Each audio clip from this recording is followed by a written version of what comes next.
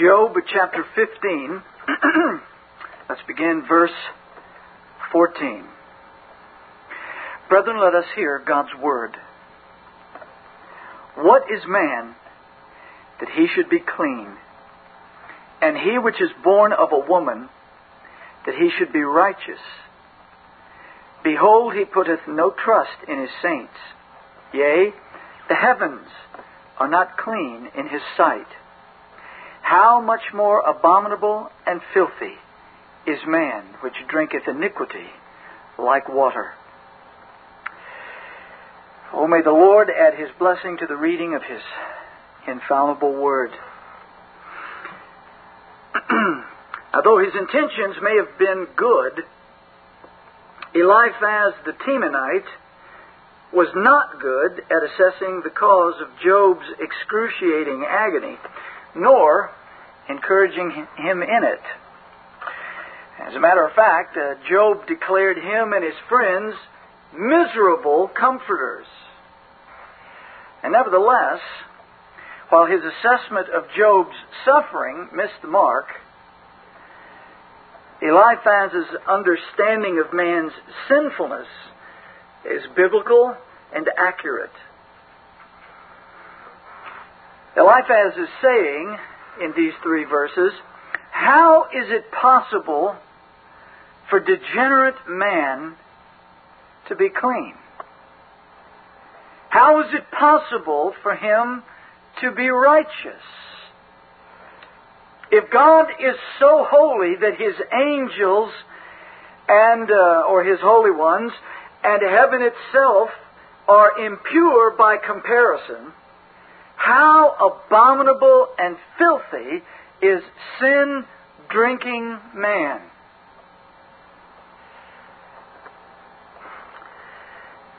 Eliphaz's words drive us to ask, how did man, created in the image of the thrice holy God, become the very illustration of evil?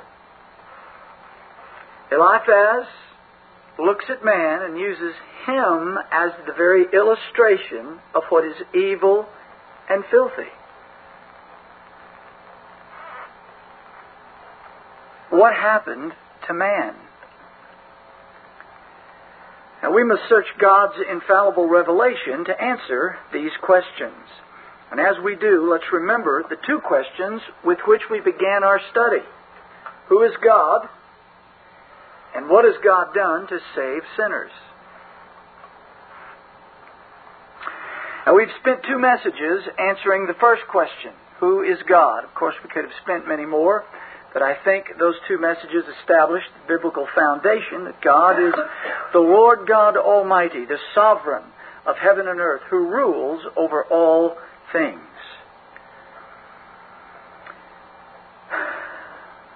Now, we've answered Pharaoh's question, who is the Lord?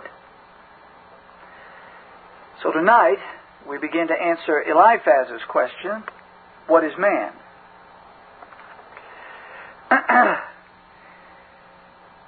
Since we have spent 2 messages answering the first question, the rest of our studies will ultimately be tied up in answering the second one. What has God done to save sinners? And we have to begin with Eliphaz's question in order to properly understand it. What is man? What's his condition? How did he get that way? What does God have to do to save men in that condition? Now that brings us to the study of radical depravity. Radical depravity. Even in Eliphaz's early days of antiquity, he understood that man is unclean, unrighteous, abominable, filthy, and drinking iniquity like water. So let us study together man's depravity so that we might rightly understand God's great salvation by grace. And we want to begin tonight with these 2 heads. First, the meaning of radical depravity. And secondly, the biblical testimony of radical depravity. So let's take up the meaning of radical depravity.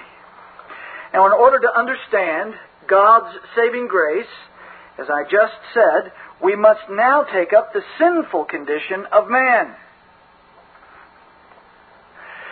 Now, there are three categories that man must fall into, one way or the other. And as we study, I want you to determine from the Word of God which category it is.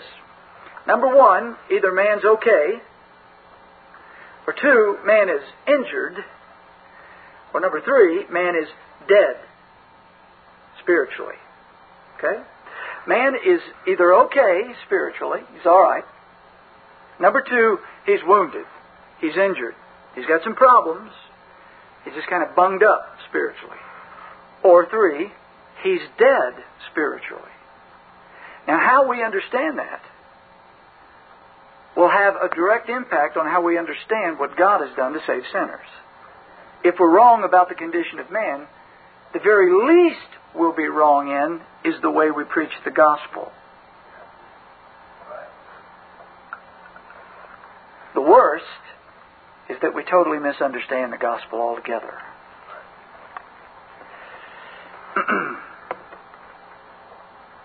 Now, historically, man's sinful state has been called total depravity by those who believe in the glorious doctrine of God's sovereign grace.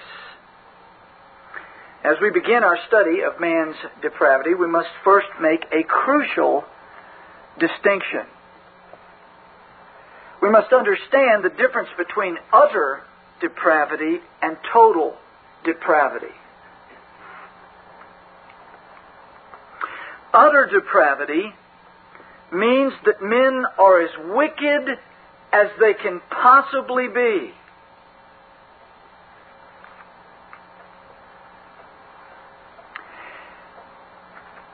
But this is not what the Bible teaches, and it's not what we mean when we say total depravity. Total depravity refers to the deep and devastating effect of sin upon men.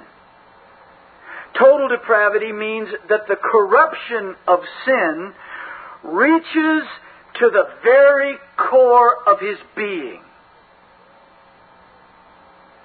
The Bible does not teach utter depravity. In other words, the Bible does not teach that each and every man thinks, speaks, and lives as wickedly as he possibly can. That's what utter depravity would mean. Every single man, woman, and child that ever has been, is now, or ever will be, will think, speak, and do as wickedly as imaginable. Now, we know that's not true. Now, unfortunately, those who disagree with our understanding of Scripture often misunderstand us to teach utter depravity when we say total depravity. And that's why I agree with those that believe that we ought to use the term radical depravity, because I think that more clearly conveys what the men who used the word total actually meant. And it clears up some of the difficulties in the use of the words. Radical depravity, the word radical itself, comes from the Latin radix, which means root. The Bible teaches us that sin has pervaded every part of man and has permeated every aspect of his being. The body, the soul, the mind, all of man has been stained. All of man has been contaminated by sin. That doesn't mean that every single thing he does is as bad as he can possibly be, but it does mean that everything about him is contaminated down to the very core of what he is. And that's what we believe. That's what the Scriptures teach. Every part of man is contaminated and corrupted by sin. Radical depravity. So, when the Bible speaks of the plague of the heart, it means that sin has contaminated the very root of his being. He is radically depraved, not utterly depraved. Radically depraved men can appear to be extremely religious. They're doing something that in the eyes of the world is very nice, very good, very wholesome, at least to some people. But it can still be radically depraved, as the Pharisees of the Lord's day proved. So, I hope that's clear.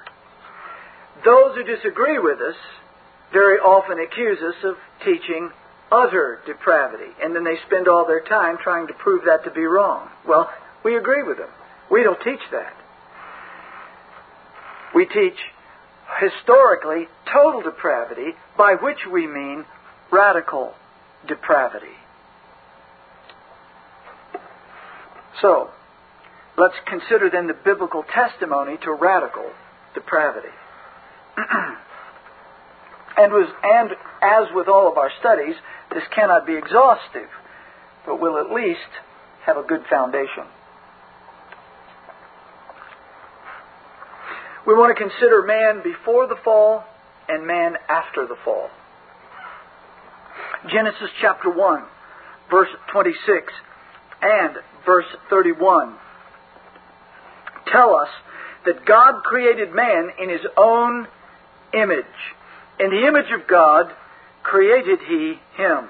Male and female created He them. God saw everything that He had made, and behold, it was, look carefully at the two words, very good. That's the biblical language. The Holy Spirit instructs us here that man is male and female, that is, mankind is male and female, and that Adam and Eve were like God and represented Him. Not like God in the sense that they were infinite eternal beings, but that they reflected His glorious being in themselves. They were like, but they were not gods. James chapter 3 verse 9 affirms this, telling us that men are made after the similitude, the likeness of God. There is a God-likeness about man. But something tragic happened. Man sinned against his Creator. God had clearly commanded Adam, of the tree of the knowledge of good and evil, thou shalt not eat of it, for in the day that thou eatest thereof, thou shalt surely die. And when the woman saw that the tree was good for food, and that it was pleasant to the eyes, and a tree to be desired to make one wise, she took of the fruit thereof, and did eat, and gave also unto her husband with her, and he did eat. As I've pointed out many times, those last four words of Genesis 3:6 are the most tragic as far as the far-reachingness of their impact of all of Scripture. In those four words, all the sorrow, all the tragedy, the guilt, the shame, the disease, murder, rape, perversion, greed, immorality, and calamity find their source. Ecclesiastes chapter 7 verse 29 declares, God hath made man upright, but they have sought out many inventions. In their fall, they have sought many corrupt, defiling things. Why? Well, let's talk about man after the fall. Let's find out what happened in the fall and what followed on the heels of that tragic event. God created man and declared him very good. Now, I always hate to disagree with people. It's just not my natural constitution. But we have to because of the truth. And I humbly submit that men that I have very deep respect for use a word regarding men with which I disagree. Very often, even very good teachers of Scripture say that man was created perfect. And that's the word they use. Man was created perfect. But perfection, as I understand it and as I have studied it over the years, can only ultimately be attributed to God. That is a perfection of deity, an attribute of deity. God is perfect and therefore immutable. Because He is perfect, He is immutable. He cannot change. Man was created very good. He was very good. He was created in the image of God, and he was very good. There was a righteousness to him because he reflected, or in him, because he reflected the glory of his Maker that was not tainted, corrupted by sin. He was very good, but he was mutable. And that's the difference. God cannot change. Man, as a creation, could.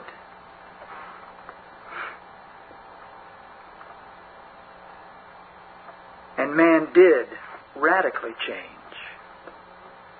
God had warned, "For in the day that thou eatest thereof, thou shalt surely die." This was a certainty. Now, the word death means separation. Though we often think of death simply as the termination of human life, it is much more than that. In the moment that Adam sinned, he was spiritually separated from God. Now, his body didn't drop over and cease to biologically function. He didn't die in that way. There is no contradiction in Scripture. In the moment that he ate, he did die. But it was a spiritual death. It was the separation of man from his Creator spiritually.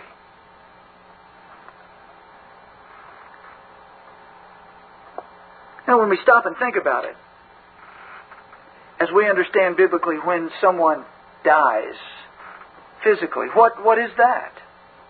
It is the separation of the soul from the body, is it not? Again, we tend to think of it simply in terms of, well, the body quit working. But the point is, there's a separation. That which is ultimately the life has separated. It's departed. It's gone.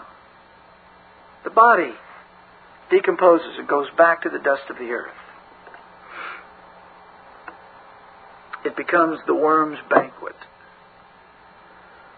So, Adam's physical death came later.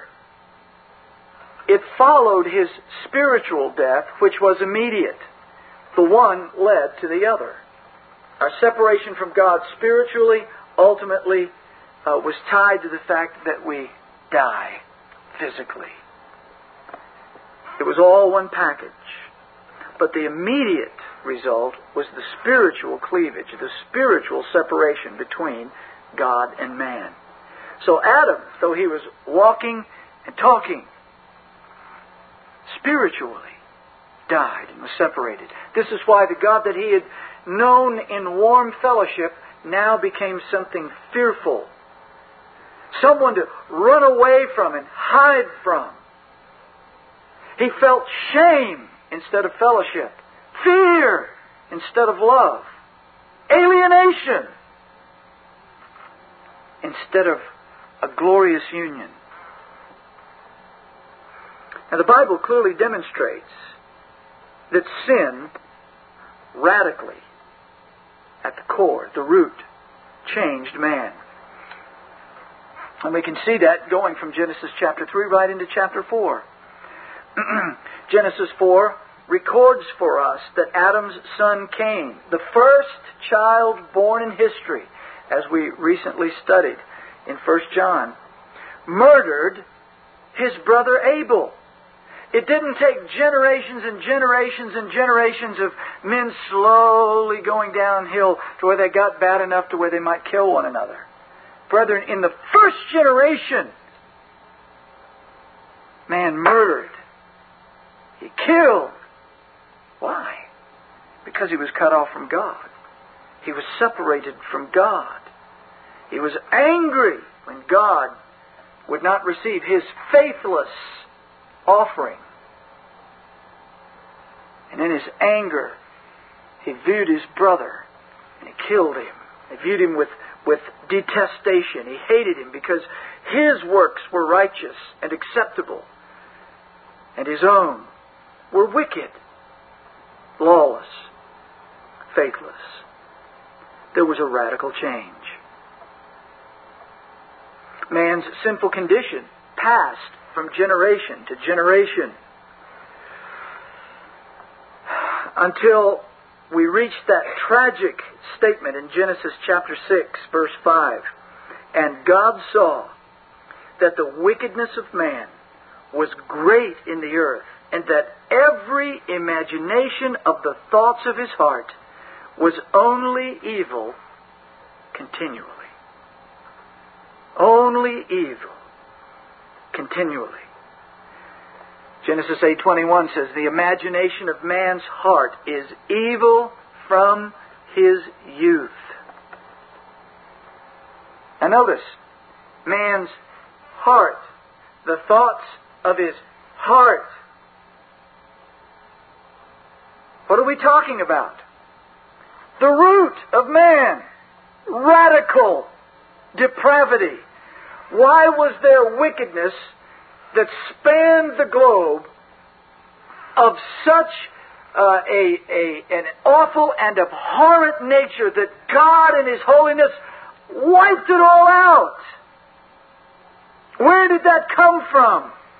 It came from man's heart. The source of man's problem is clearly declared in the Scriptures. As early as Genesis, Jeremiah chapter 17 verse 9 says, the heart has a few problems? No.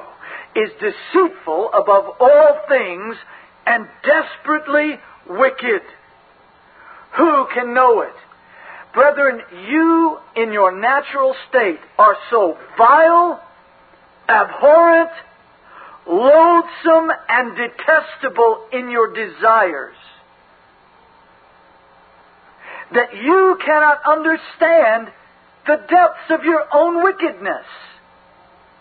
Now you might think, of course, that you're a pretty fine fellow, especially in comparison to any of the standards that we hold up as wickedness.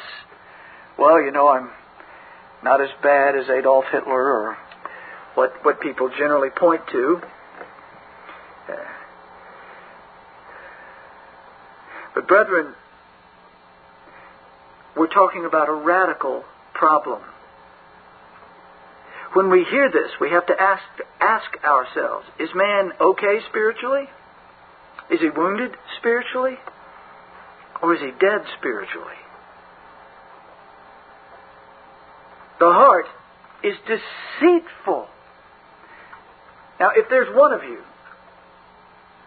that has lived more than, at least in my thinking, 3 or 4 years on this planet and has enough self-awareness to know something about yourself, and I'm talking about even when you were lost, you can't explain why you did some wicked things that you've done. You look back at them and you examine them and you think, you know, how did I do that? Well, you're just, at that point, your life is simply being the commentary on this verse.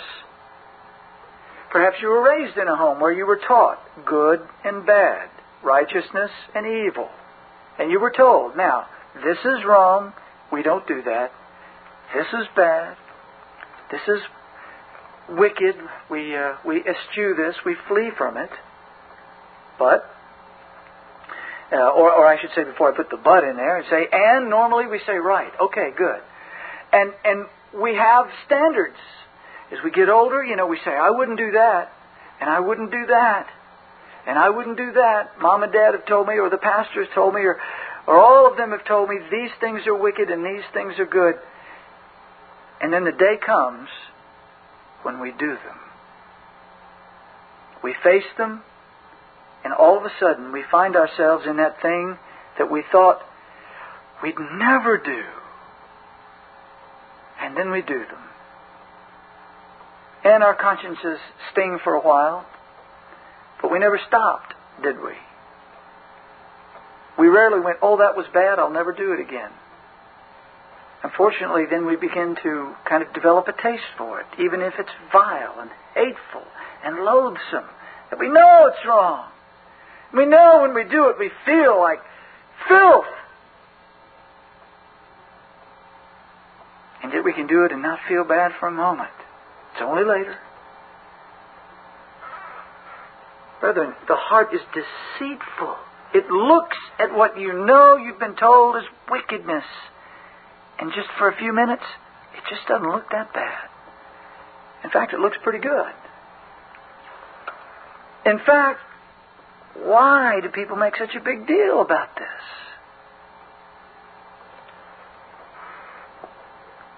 Your life is the commentary there upon that verse. The heart is deceitful. It's lying to you.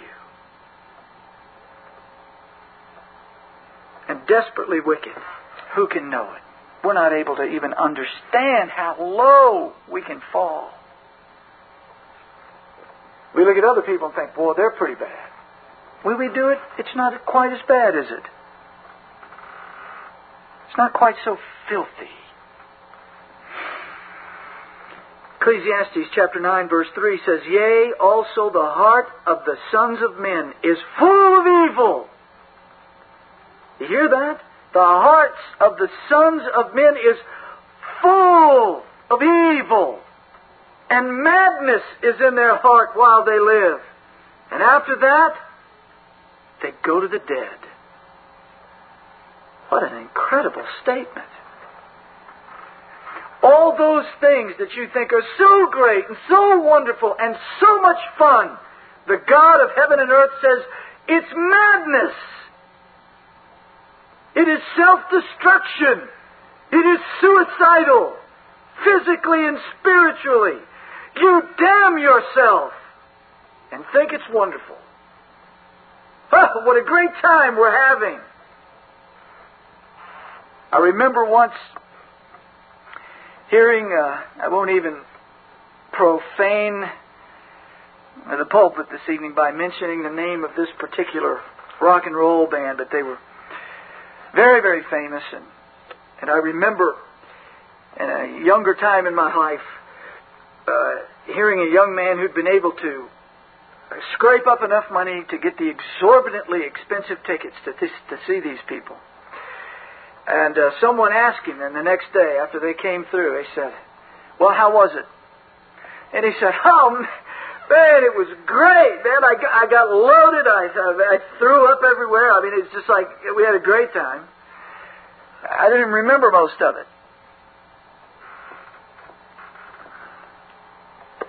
That's madness. This is lunacy. And yet, his friends were going, yeah, great. We lie, we cheat, we steal, we covet, we fornicate.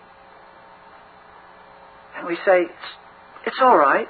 And God says, it's madness. What's the problem? Our hearts. They're full of evil. The Lord Jesus Christ says in Mark chapter 7, for from within, out of the heart of men, proceed evil thoughts. You're sitting there. A wicked thought passes through your mind, and you begin to toy with it and play with it. Where did that come from? The Lord Jesus says here, your heart vomits it up. Now, surely, it's true, the powers of darkness can make their suggestions. But even then, when there's an alien suggestion, why do we toy with it? Why do we let it stay? From within, out of the heart of men, proceed evil thoughts, adulteries, fornications, murders, thefts, covetousness, wickedness, deceit, lasciviousness, an evil eye, blasphemy, pride, foolishness. Brethren, do you hear the list? And this is not at all an exhaustive one. It's simply the Lord telling us in the clearest terms. The physician of the soul is now giving the diagnosis. And it's a fatal disease. He says, all these evil things come from within and defile the man. We are radically depraved. Everything about us is stained with the filth of sin. And while we may be able, in the presence of one another, to do things that appear to be virtuous by our standards, because of those wicked, stained hearts, even our best efforts are sinful and unacceptable to God. This is why man can never be saved by his works. You see, because of our blindness and our ignorance, we tend to think that if we do something good, we do something that externally is acceptable, then God has to take that into consideration and say, that was all right, you did pretty well there.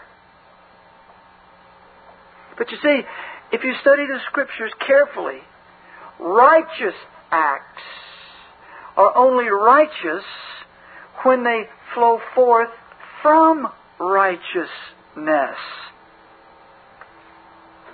This is why God loathed Israel's sacrifices when they brought them in a heartless and unbelieving way. Was there something wrong with the sacrifice? No. Go back to Cain and Abel. It wasn't the content. It was the hearts with which they brought them. I hate your feasts. Well, he was the one that founded them.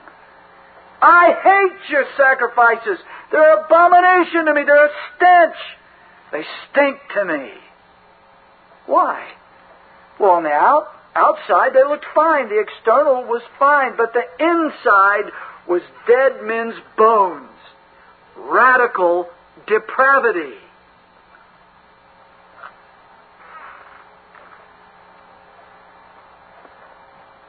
First Corinthians chapter 2:14 says, but the natural man receiveth not the things of the Spirit of God, for they are foolishness unto him, neither can he know them, because they are spiritually discerned. We are unable by our wicked hearts to discern what is right. Now hear the power of these verses. Brethren, if these things are true, and of course they are, they're the Word of God. But if these things are true, they cannot but impact how we understand the will of man. And we're not going to look at man's will tonight. That's in a study coming along. But this is what I want you to lay hold of. All of this talk about man's will rarely seems to take seriously what the Bible says is attached to man's will. A radically depraved heart can never will what is righteous.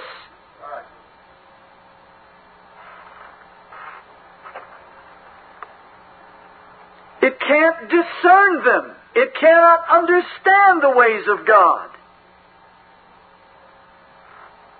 The natural man receiveth not the things of the Spirit. They are foolishness to him. Why? Because of his heart. It's full of evil. It's deceitful above all things. It's desperately wicked. It can only vomit out the wickedness that stains the core of everything it is. It doesn't mean that every man does everything as wickedly as he can, but it does mean that even his external righteousnesses are vacant of proper spiritual motives. Well, let's look at the description of man's problem now that we've looked at the root of his problem.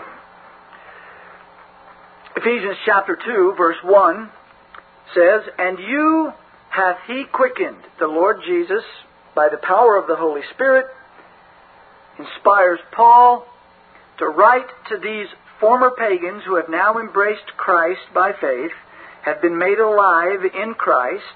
And he says, "You hath He quickened, you hath He made alive, who were dead in trespasses and sins."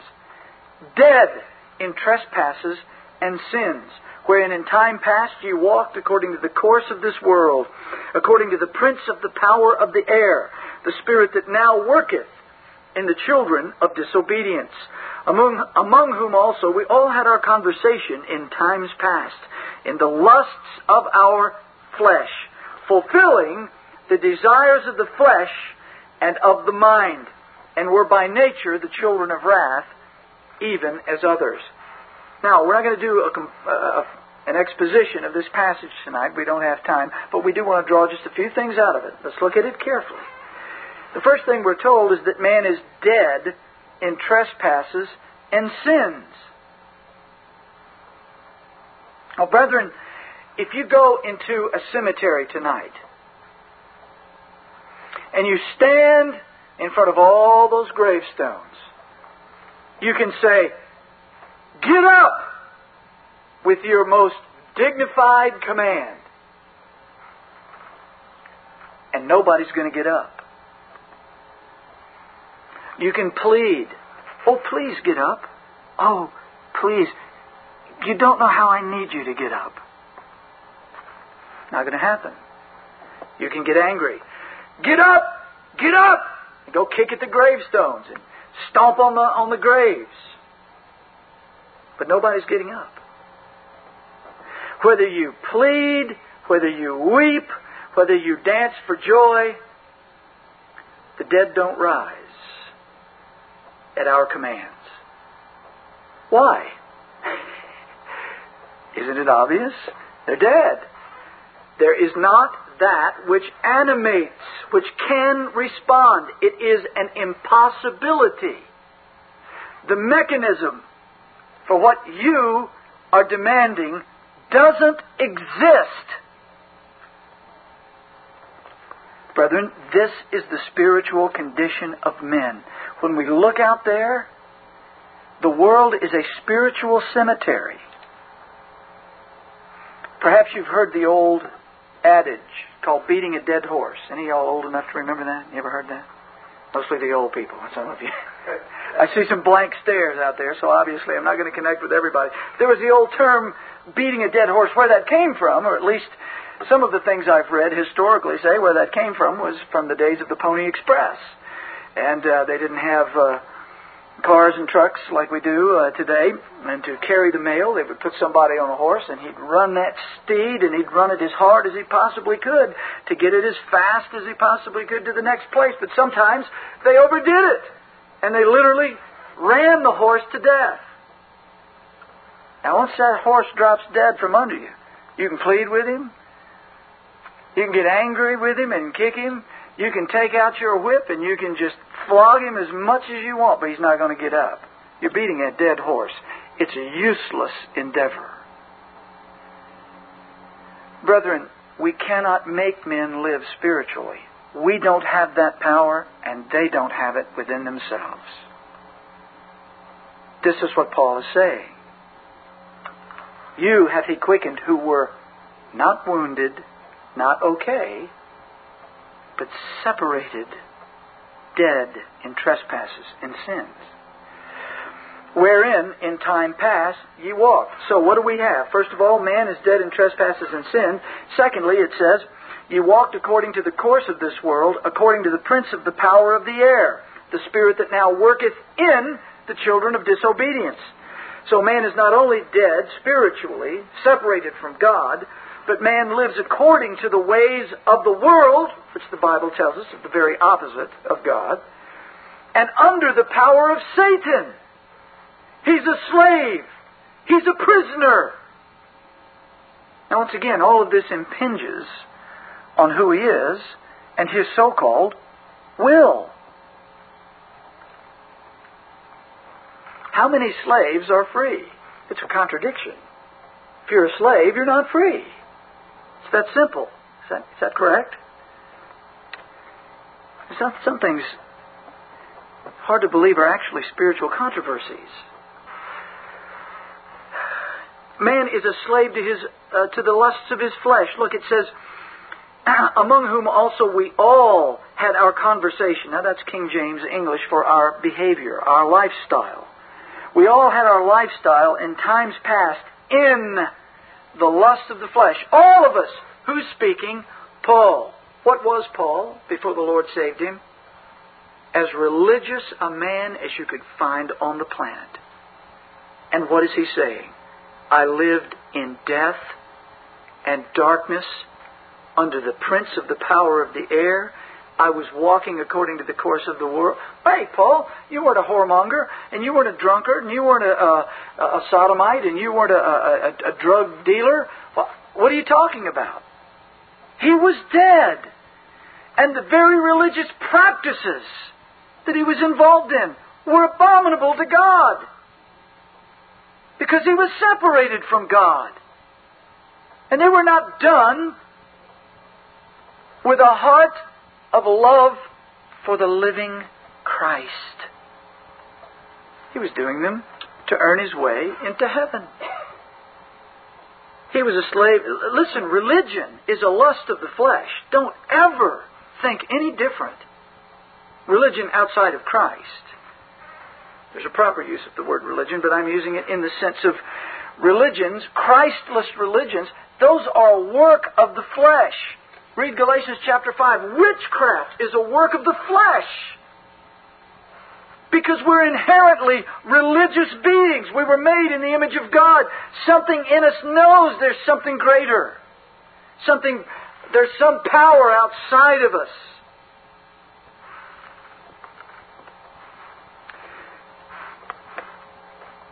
Goes on to tell us that we're by nature the children of wrath, even as others. Man is under the judgment of God. So he's dead in trespasses and sins. He's separated, cut off from God. He lives, and that's why he lives in the ways of the world and under the power of Satan. He's a slave to his lusts, and whatever they be, for all these things he is under the very judgment of God. Ephesians chapter 4, verse 17 says, This I say therefore, and testify in the Lord, that ye henceforth walk not as other Gentiles walk. In other words, don't live like these lost heathen. How is it that they live, Paul? Would you describe for us, please, what you're talking about? Paul says, that's fine. I will. It's in the vanity of their mind, the emptiness, the futility of their mind. It's going nowhere. Having the understanding darkened. Having the understanding darkened. Being alienated from the life of God through the ignorance that is in them. There it is. Alienated from the life of God. Separated from God's life. The ignorance that is in them because of the blindness of their heart. Now let me ask you. Again, I'm preempting myself to a certain degree, but what kind of will would be attached to a vain mind, a darkened understanding, one separated from the life of God, and a blind heart? What good could that possibly accomplish? How would such a thing be possible? Well, this is exactly Why, our friend Eliphaz said, "What is man that he should be clean?" He can't. What about the man born of woman? How can he be righteous? How is that possible? Man lives with a darkened mind, alienated from the life of God, and it says past feeling, past all pain. Spiritually numb. Sin has given him a vital injection that has numbed him out to the things of God. He doesn't feel them. Now, this doesn't mean that the lost man doesn't have twinges of conscience once in a while. But a twinge of conscience is not the same thing as Holy Spirit conviction. He's past that. He doesn't feel it, except God work a miracle in him. Now, let me press on. Romans chapter 3, verse 10 says, "As it is written, there is none righteous, no, not one. There is none that understandeth. There is none that seeketh after God. They are all gone out of the way. They are together become unprofitable.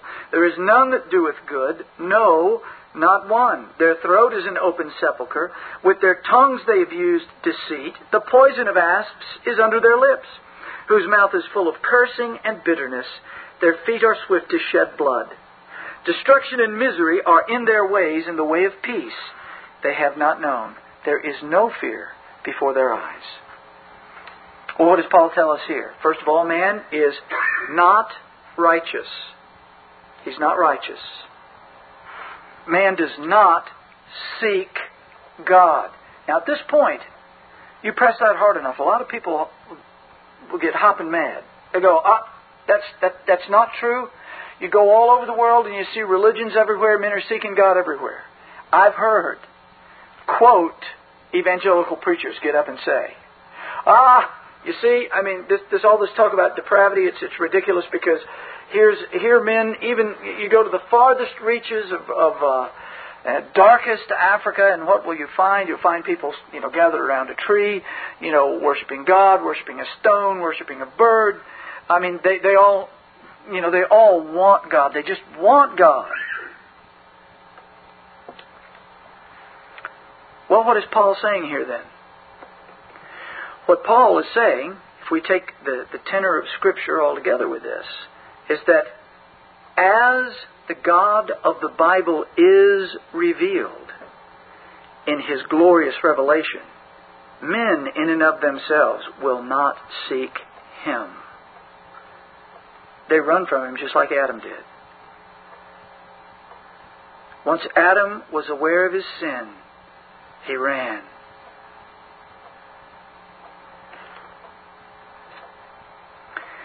There is none righteous. Paul tells us here that there is none that does good. None of them do good. Well, now, wait a minute. There are these organizations out here, and they build nice hospital for burn patients, and here's this other group over here, and they feed the poor, and here's this other group over here, and some of them are even atheists, and they go out and they build houses for people after tornadoes blow their houses down. What are you talking about?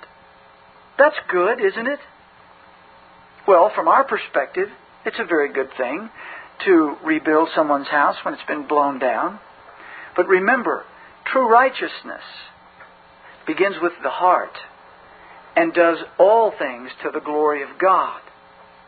Ask the atheist who he's doing those things for, and he will tell you, I feel good when I do that. I feel good about myself when I help people. It's all selfishness. It's pride. It puffs us up. It's not, I do this to the glory of the living God. I do this because God has had mercy on me, and therefore I show mercy to others. It's, well, let's do this. It makes us all feel good.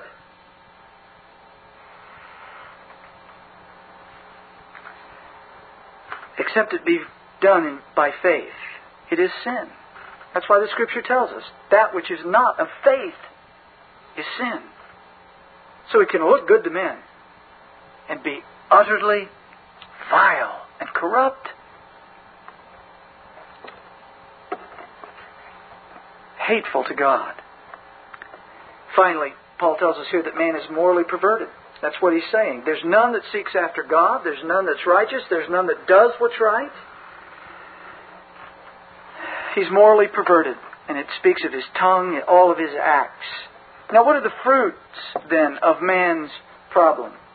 His heart.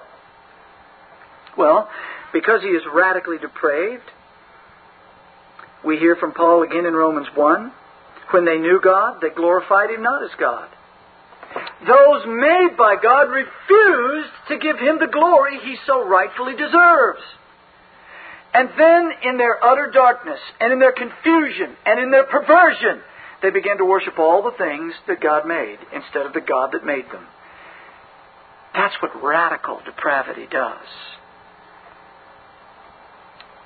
Professing themselves to be wise, they became fools and changed the glory of the uncorruptible God into an image made like to corruptible man, and to birds and four-footed beasts and creeping things. Wherefore God also gave them up to uncleanness through the lusts of their own hearts, to dishonor their own bodies between themselves, who changed the truth of God into a lie. If man's all right spiritually, why would he change the truth of God into a lie? He does it because he's dead. In his ignorance and blind heart, he worships a rock instead of the God who made the rock. For this cause God gave them up into vile affections, for even their women did change the natural use into that which is against nature. And likewise also the men, leaving the natural use of the woman, burned in their lust one toward another. These acts are not acceptable acts. They are the manifestation of radically depraved hearts given over to what they naturally want. They want what is backward. They want what is perverse. They want that which ultimately destroys that for which it was made.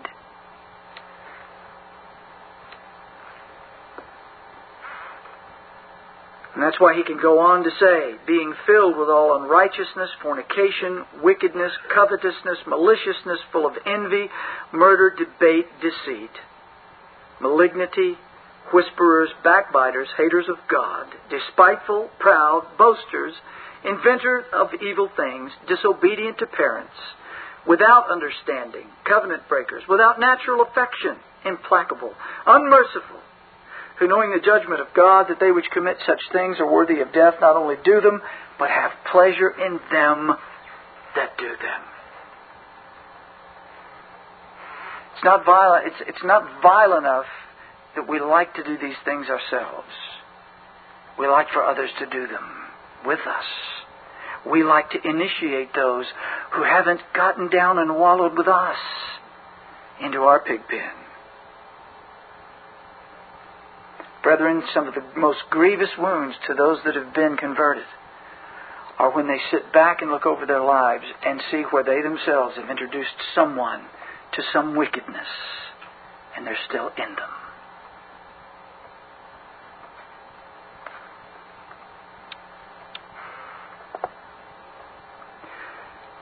Eliphaz pointedly questioned Job, "What is man, that he should be clean?" It wasn't a rhetorical question.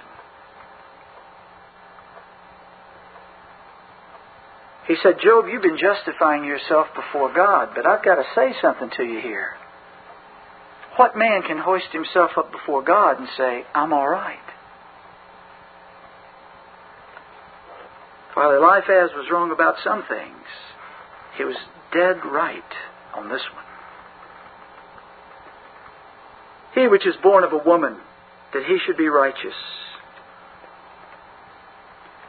He put no trust in his saints, yea, the heavens are not clean in his sight.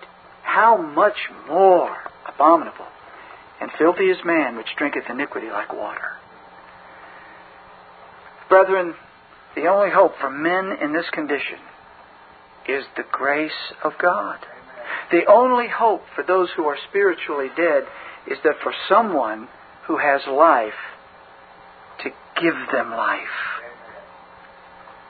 Dead men cannot make themselves alive, physically or spiritually. Brethren, it grieves me to tell you that most of evangelicalism today believes that man can help God make him alive again, make himself alive. This is grave error. Very serious error. Brethren, the God of heaven and earth saves His dear children by quickening them together with the Lord Jesus Christ, by coming by the glorious power of His grace and raising the dead to life again. He calls them by His glorious gospel and gives them eyes to see and ears to hear and new hearts to understand and to believe. He makes the dead to live again. Now that's another study weeks down the road. But we're not going to leave man in the grave here tonight. God in His mercy saves sinners. But if what we are seeing is the case, and it is, and as we will develop it more in the next few weeks, then man can do nothing to bring himself to spiritual life. And this is why Paul says, "For by grace are ye saved through faith, and that not of yourselves. It is the gift of God, not of works, lest any man should boast." It's not only the fact that we do not do works that make us right. It's the fact that He breathes life into us so that we repent, believe, and do those works that He's ordained us to from before the foundation of the world. We have a God who saves by grace. What is man? That he should be clean? He hasn't a hope apart from the grace of Christ. Come, ye sinners, and believe on the Lord Jesus. Let's pray. Oh, Father,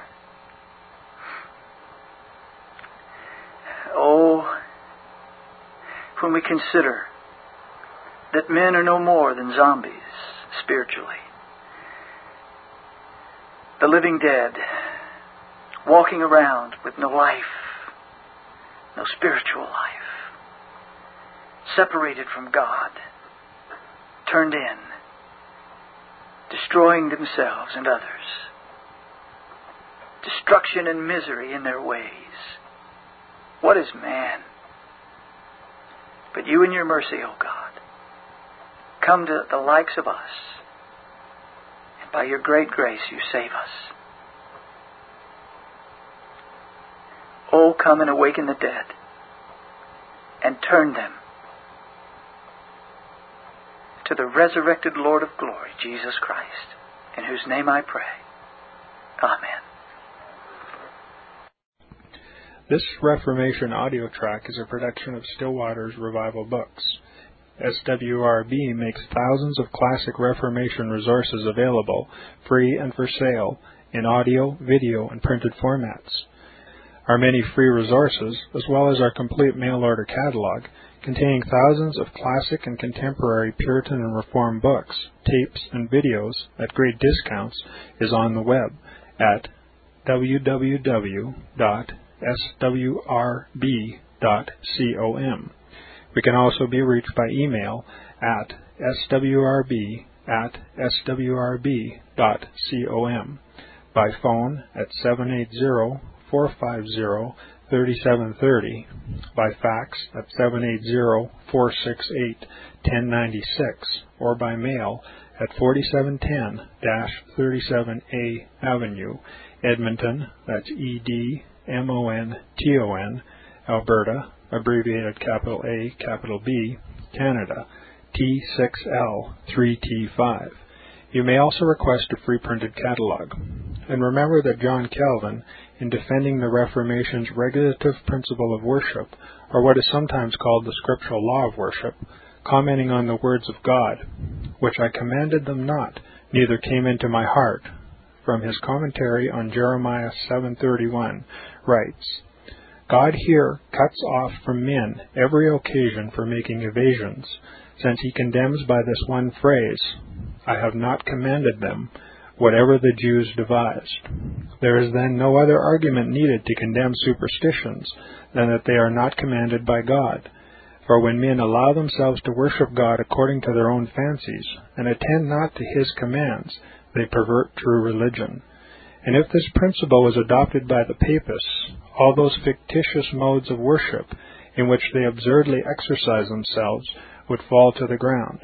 It is indeed a horrible thing for the Papists to seek to discharge their duties towards God by performing their own superstitions.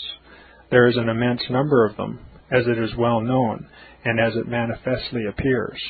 Were they to admit this principle, that we cannot rightly worship God except by obeying His word, they would be delivered from their deep abyss of error.